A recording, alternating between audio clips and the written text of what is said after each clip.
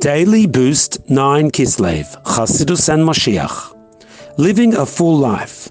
Today marks the anniversary of the Mitzvah Rebbe's birth and passing.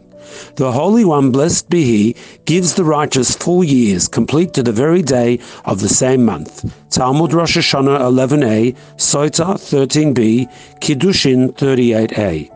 Among the Rebbes of Chabad, the Mitzvah Rebbe is unique in that his birthday and passing fall on the same day.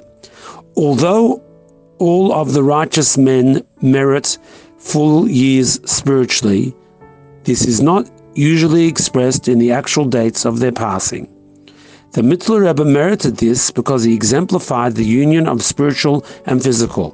He dedicated his life to explaining the teachings of Chassidus at great length so that they could be grasped by the human mind.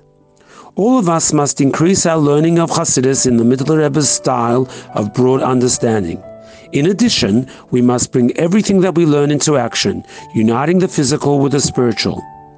By doing this, we prepare for the time of Moshiach, when the physical and the spiritual will be completely united.